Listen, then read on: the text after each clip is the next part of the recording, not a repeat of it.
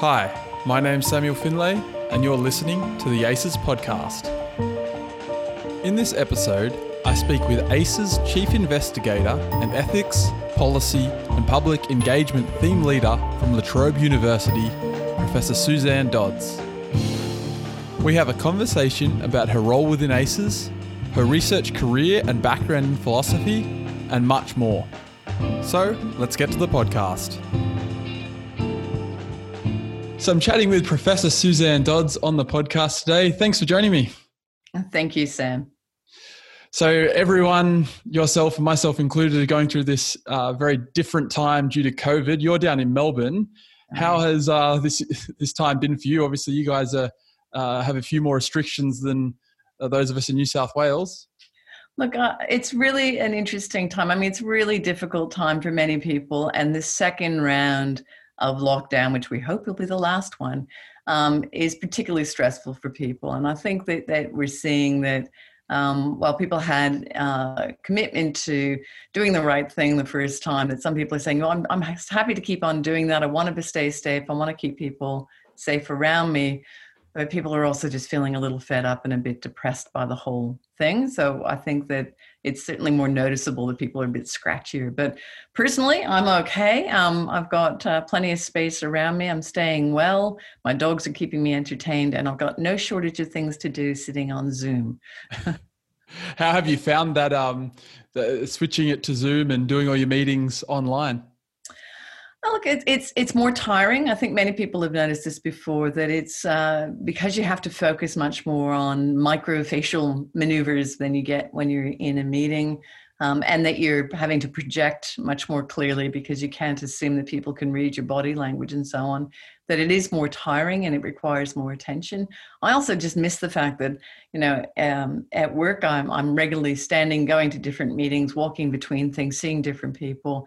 And so this idea of being sort of locked to my chair for hours and hours at a time is really kind of wearying. But it's been interesting, the capacity to make contact with people globally during this period and being able to retain those connections. So some of the things that would take weeks to try to organize a meeting is much easier if you don't have to move to get there. Certainly, and focusing a little bit on your role within ACES, starting there, I guess. So can you explain what those roles involve? My background is in philosophy, both political philosophy and in ethics, normative philosophy. But the role of theme leader and as a CI in ACES for me is very often about bringing the knowledge and the experience and the methods of social sciences and humanities into what is primarily a science-based center, and just being able to have the privilege to work alongside researchers who are doing the fundamental research around some of the properties of materials, through to those people who are looking at applications and then trying to commercialize the work. To think about the ways in which some of the ethical, the social, the political, the regulatory factors really are interleaved right from the beginning, but also have different manifestations along the way. So, a researcher who's trying to develop something which may be useful for renewable energy is working within a regulatory framework. And so getting them to think a little bit about, well, what if that changes, or how resilient you are is important. Or those people who are looking at clinical applications of their research, getting them to think right from the beginning about the patient who might be using the device they're developing, or the assay that they're developing, helps to I think, alert me as a philosopher to some of the ethical issues that I might not have known about because I hadn't really understood the science, but also helps those people who are working on the materials, or working on the device or the development of a new bit of research, to get them thinking about, well, what's going to happen, after I finish my piece? How likely is it that this is actually going to have the effects I want it to? Because is it going to run into a regulatory roadblock, or will people not accept it, and so on? So I find working in that environment really exciting and lots of fun. But the group, what we do is we've got a range of milestones that align with some of the milestones for the wider ACEs center, but looks really at some of the what might be seen as the far out sorts of questions about, well, how might this be taken up in a society down the track, or what might be the things you'd want to think about when developing a new battery? Do you want to think about the materials and how they may or may not contribute to economic development in a third world country? How do we get those questions in? So that's basically what we do. We irritate people and ask them questions that they hadn't really thought they needed to answer. So focusing a little more on your background in philosophy, why did you decide to study in that area? I don't know. I think it was about a curiosity, and that interested in the way in which arguments work, and trying to understand why there might be substantive conflict within society, or how we might find that our laws could be critically evaluated from an ethical perspective. So I studied my undergraduate degree at the University of Toronto, and now 30 something years ago, 40 years ago, and when I was starting out, it was a big university. It was all new, but I was doing a Bachelor of Arts and was interested in questions. I thought I was interested in questions around society and history, but it turned out that I was really much more interested in questions about political theory, political philosophy, and about ethics. And through trial and error, and being a bit adventurous in the subjects I took, I found that my niche was in engages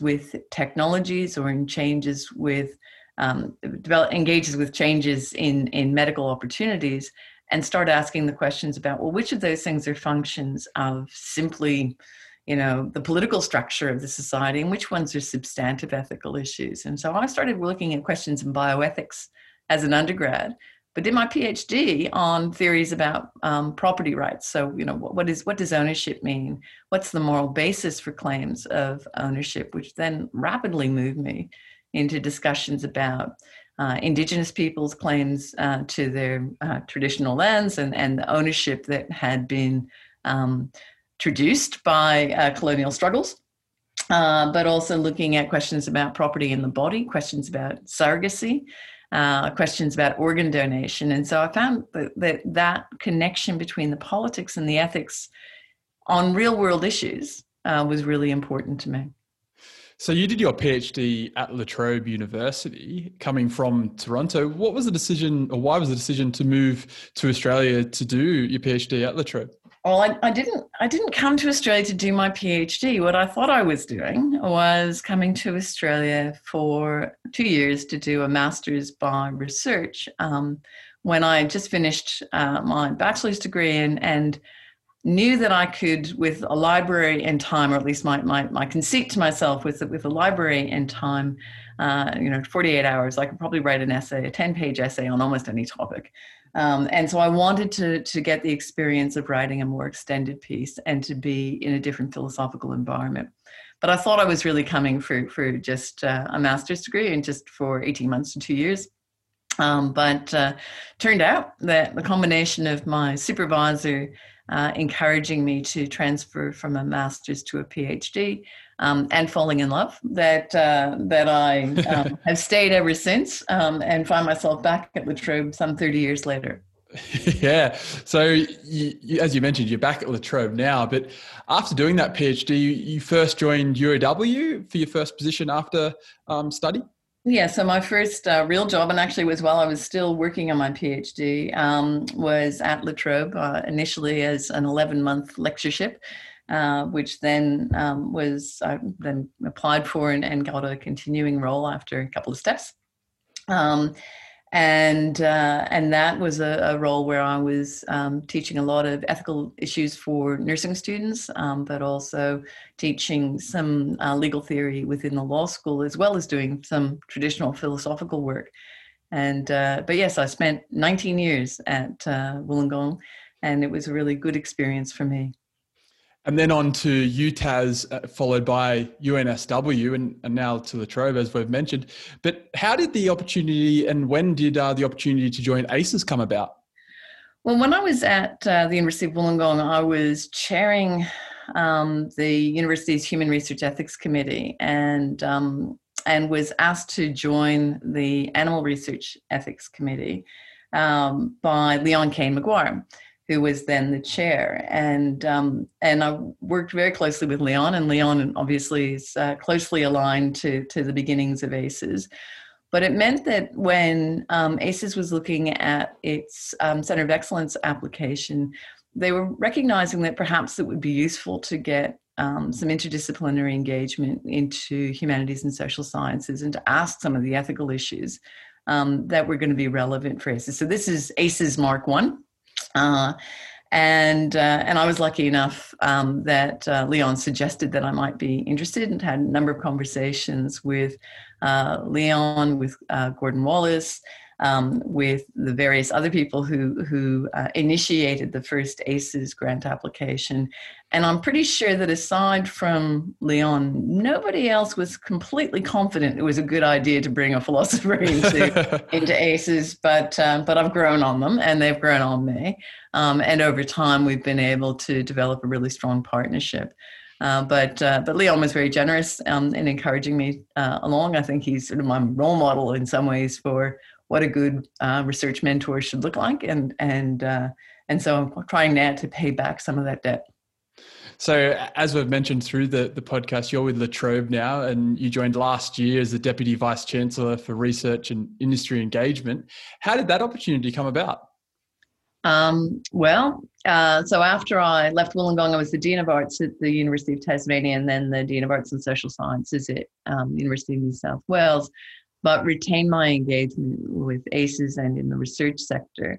But I had done some work for La Trobe in some of its reviews and so on, so I knew the leadership team at the university and admired what they were trying to achieve, so that when they were looking for a Deputy Vice-Chancellor for Research and Industry Engagement back at the end of 2018, I put up my hand because I thought it might be an interesting and engaging role, but also that I thought that the kinds of skills I developed through collaboration with ACES, but also the knowledge and experience I developed as a dean and in my work with the NHMRC and ARC, that I might have some skills that could be useful. And I was lucky enough to be selected for the role. How's the campus changed since your PhD? Well, part of it is the number of campuses has increased. So La Trobe has campuses in Wodonga, in Shepparton, Bendigo, and Mildura, as well as two in Melbourne. And so the campus itself, the core is still there. I wandered into a room that was at one point an office I'd used, but there's a lot of new buildings. But the core of it, and its really fantastic setting with sort of parklands and a wildlife reserve, and with beautiful gardens around it, is something that I've always admired. And it's like many of the universities of its era, a bit like Wollongong and UNSW, that every year as the trees grow and as the natural environment takes over, that it becomes more and more beautiful. So I imagine that position comes with many different hats and many different tasks, but what are some of the things that you have to do, say, day to day? Well, at the moment, a lot of it is establishing the university's research strategy, as well as shifting some of our focus from primarily looking at research in terms of the main funding bodies to thinking about how we can engage in partnerships with industry, with our communities, how we can collaborate better internationally, and how we can support our graduate researchers in this really tough time to imagine a range of careers that they can go into at the end of their degree. So I guess reflecting on your career so far, this is probably going to be pretty difficult to answer, but is there maybe one achievement that stands out among the rest? Well, one of the things I'm most proud of as a researcher was a project I did a few years ago on human vulnerability, and just being able to get back to some of that core philosophical work around how human beings are inherently vulnerable, but also how our social structures, our technologies make some people particularly vulnerable.